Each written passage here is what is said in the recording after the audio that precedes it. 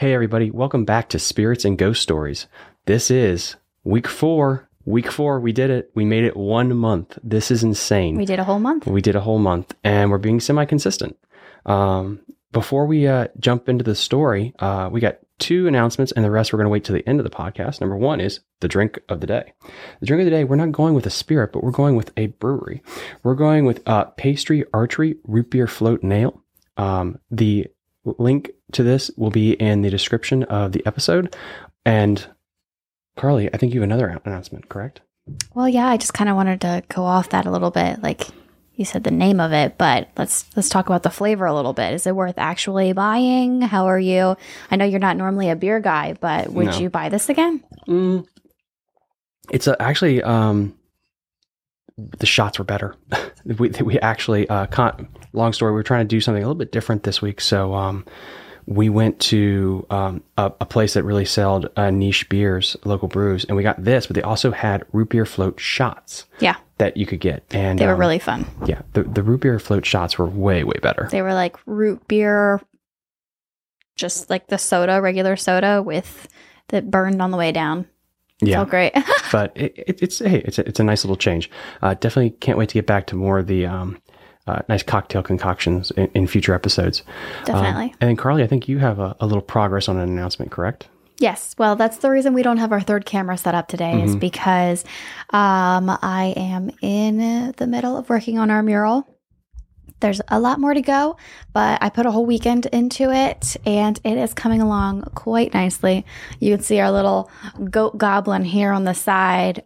Just a little sneak peek preview for you all. Hope you really enjoy the results. She has put a ton of work into this, and we're trying to get it ready for the Halloween season, and we're really, really excited. Anyway, I know you guys don't want to hear about this stuff. What you really want to do is get to the story today. Let's do it. So, Carly, what is the tale that you're going to be giving us this evening?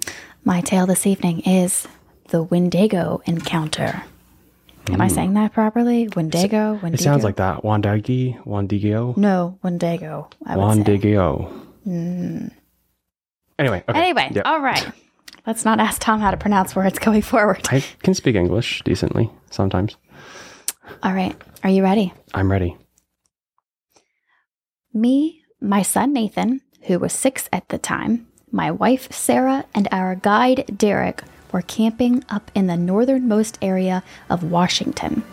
Derek is incredibly superstitious, so he insisted we bring weapons. What does that mean if your guide's name is Derek?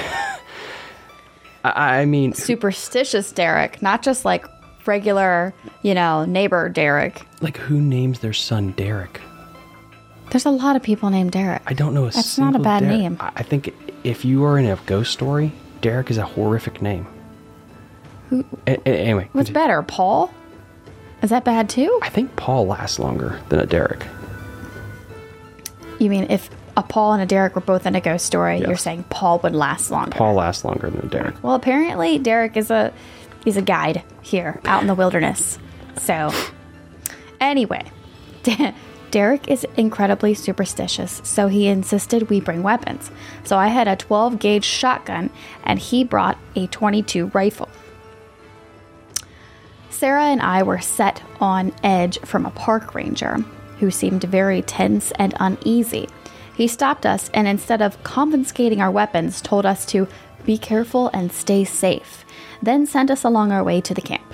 This has got to be Texas. Washington.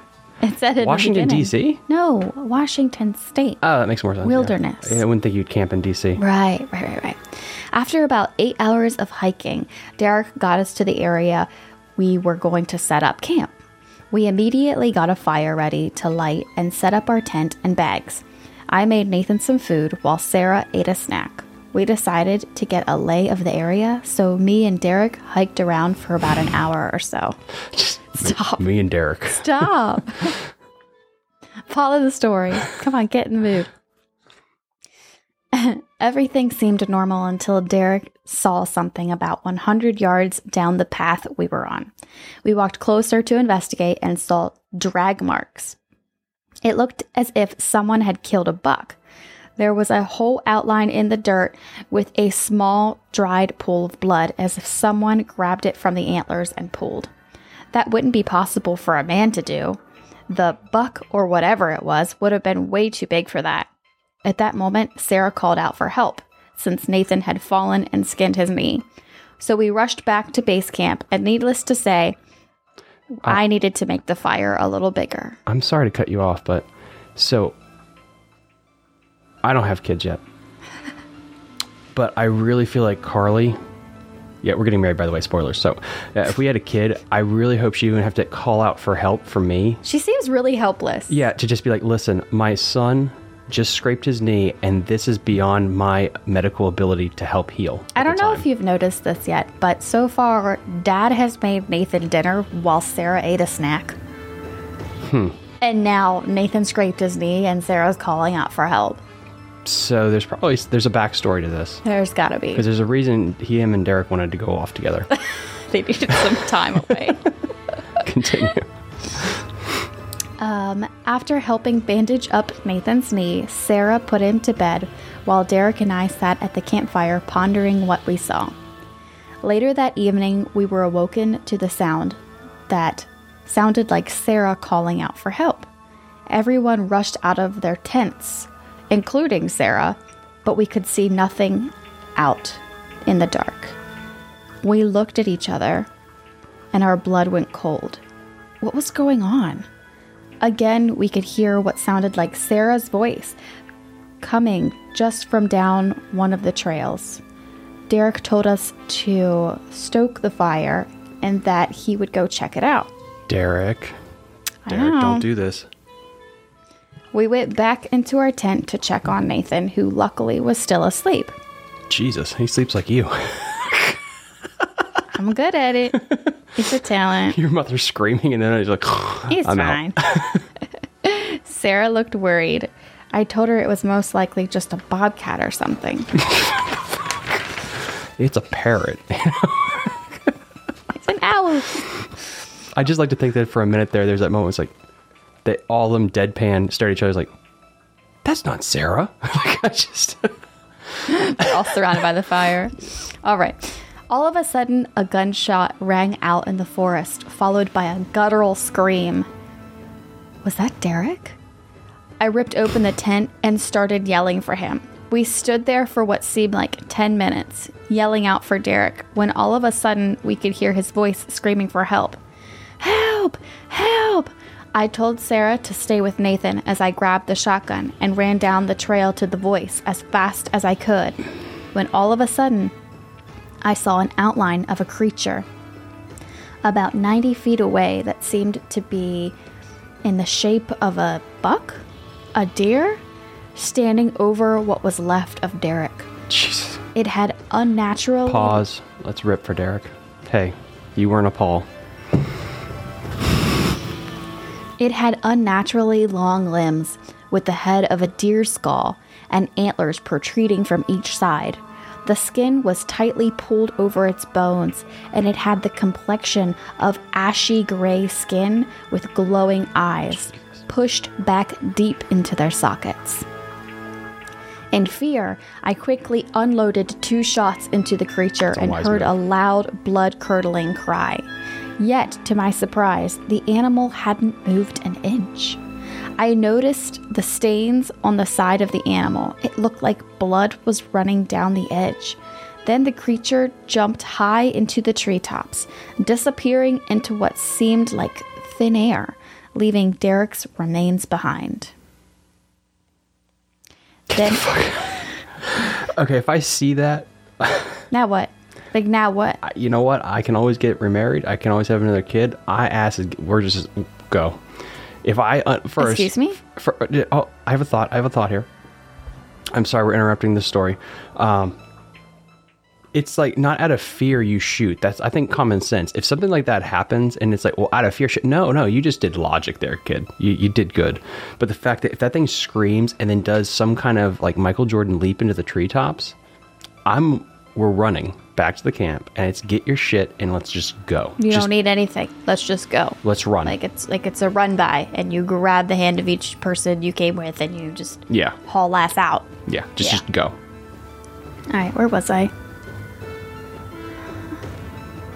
All right, so then I heard from behind me what sounded like a man screaming for help. I froze in fear. That sounds like me. Absolutely mortified, I quickly turned and started running back to camp. I wasn't but 100 yards back to camp when Sarah crashed into me.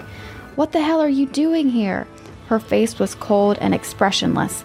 She slowly stuttered. "I heard you yell for me to come help you."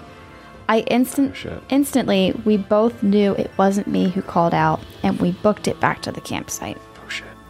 Nathan. As we go to the edge of the clearing, we could see the creature silhouette by the fire. It stared deeply into our eyes as we became petrified with fear.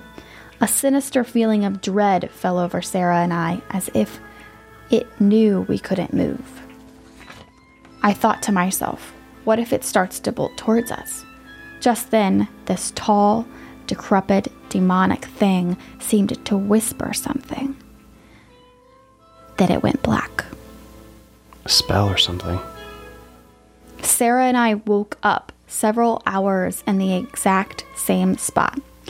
I quickly grabbed my gun and looked around the perimeter to see if the coast was clear. Jesus. Sarah let out a blood-curdling scream. "Where's Nathan?" Oh, shit. In the morning, we brought the park rangers at our campsite. We didn't see our son anywhere. We told the rangers that he was missing, and they started a search party. I explained what had happened, and strangely enough, they seemed to believe it. The one who seemed to be older by at least a decade pulled the other ranger aside and whispered in his ear. I only heard a single line, and I'm not even sure if I heard it correctly. It sounded like he said, "It's getting bolder." They didn't seem to want us by ourselves, so they waited with us while they continued the search. 72 hours later, the head ranger came to our hotel saying Derek and Nathan were nowhere to be found. Oh my God. Ranger also told us not to lose hope. They were still waiting to hear back from the one search party. We haven't been able to reach in the last 48 hours, but the last time they radioed in, they said they were investigating the sound of a young boy calling for help. Oh my God, it got the Rangers too. Wow. And that was the tale of the Wendigo. So, So first off, it's weird because I know we did like The Beast, which was really, that was like, I think our last episode, which was really creepy because it's like, you don't know if it's there or not. Right. This is definitely like a cryptid. It's a creature. Oh, yeah. But the fact that it's like, it's smart. Like the idea of mimicking. Well, they were being hunted. Yeah. But it's the idea that that is such a smart thing to do if you want to hunt people, where it's like, I'm going to mimic their voice. But it's almost like, I think if I got the story right, Sarah called out for help herself when Nathan got hurt. And then it could imprint on her voice. Yeah. It's so weird. Like it knew what voice to do every time to try to get somebody to be pulled in. Yeah. Except Derek. How did it get the main character's voice, though? I don't know. But then guess what? When the Rangers were looking, he probably used Nathan's voice. He used Nathan's voice to like reel them in. Right. Right. That's freaking creepy. So if you go out in the woods and what did it whisper? Somebody call out for help, don't go help them. Yeah. But what did it whisper? It whispered something and it knocked them out instead of eating them. A spell's a good guess. Like it's something like some kind of ritual or some kind of... And part of me was like, okay, but you could have just killed them all. But then in one sense, you know, some animals, I think, well, people will do this. And I think that's what it is. People in combat will injure people on purpose to make others come help them. So... Wait, what? This is a little dark, but I'm going to tie this in. So snipers in many wars will shoot and injure one person. Why? Because him crying out for help will make others come in. So now instead of getting one target, he has multiple. Oh. The Wendigo is supposed to be a human that actually ate flesh of a person. Mhm. And because he ate human flesh, he's cursed. So Right. it's a human being. And so what is he doing? I think it's multiplying. If I kill everyone, no one's going to come looking. But if I only take a few, guess what's happening? It's going to, people are going to keep coming. Pulling people in. I mean, to me, it's creepier to think of it that way than he was just sloppy and just let him go. It's the idea that, guess what? Now I have the park rangers coming in. Right. And I just got two park They're rangers. going to come back for the kid. Yeah. So now I've got even more people. That's creepy. Yeah.